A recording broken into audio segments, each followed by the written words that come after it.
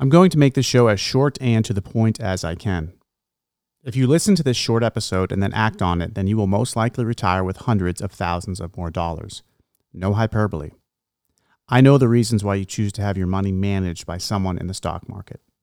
In fact, I know all of the reasons why people choose to go this route, and none of them are good reasons. Here is a fact for you. And I say fact because it's just simple math. You are giving up 25 to 30% of your stock portfolio value to your advisor in the form of fees over a 25-year period. That's right. That 1 to 1.5% yearly fee, it adds up over time. So instead of retiring with, say, $1 million, you retire with $700,000. Do you really think you can afford these fees? Now, I already know what you're thinking. But I don't know anything about investing in the stock market, and my advisor is professional, and he or she will do better investing the money than myself. Well, here is the reality of what's happening to your hard-earned money. Your advisor is most likely sticking your hard-earned money in high-cost funds. This means you are paying even more in fees. That is, you are not only paying fees to your advisor, but you are also paying fees that are embedded in these funds.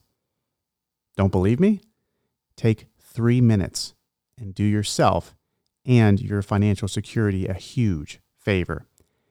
Get your last financial statement out. You know, the ones you've been ignoring for years. Get in front of your computer with that statement.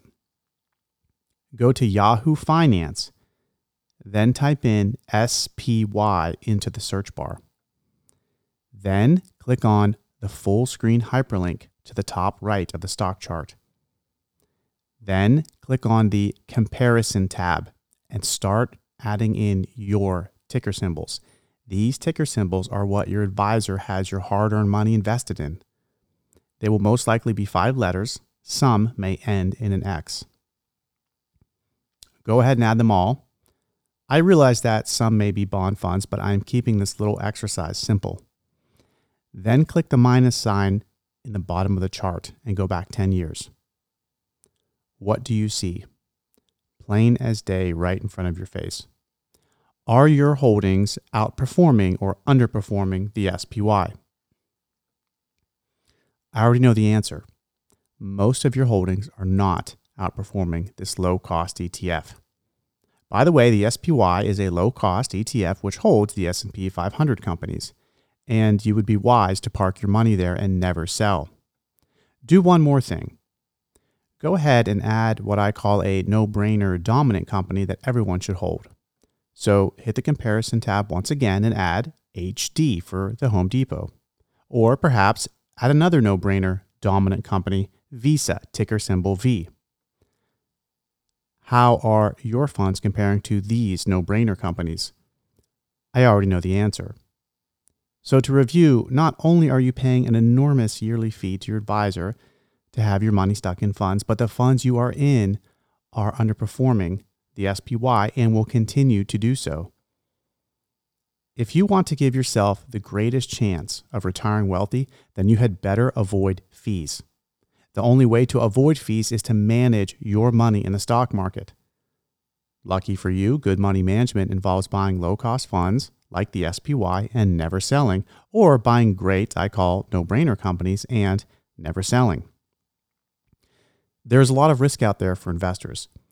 It seems there couldn't be any more risk. High gas prices, supply chain issues, high inflation, the Russia-Ukraine war. Since the last show, I have received a few hundred emails requesting that I talk more about options and what they are. I will do this on future shows. But for now, I decided to drop the price on all of my stock market audio courses. Go ahead and search courses.streetwiseinvesting.com. I dropped the price of The Vault, which includes all 4 of my audio courses. You can now do a 5-day free trial and access the courses monthly for $79. If you are ambitious, then you can easily get through all of the courses in a couple weeks. Email any questions you may have to Brandon@streetwiseinvesting.com. As always, thanks for tuning in, and I'll see you next time.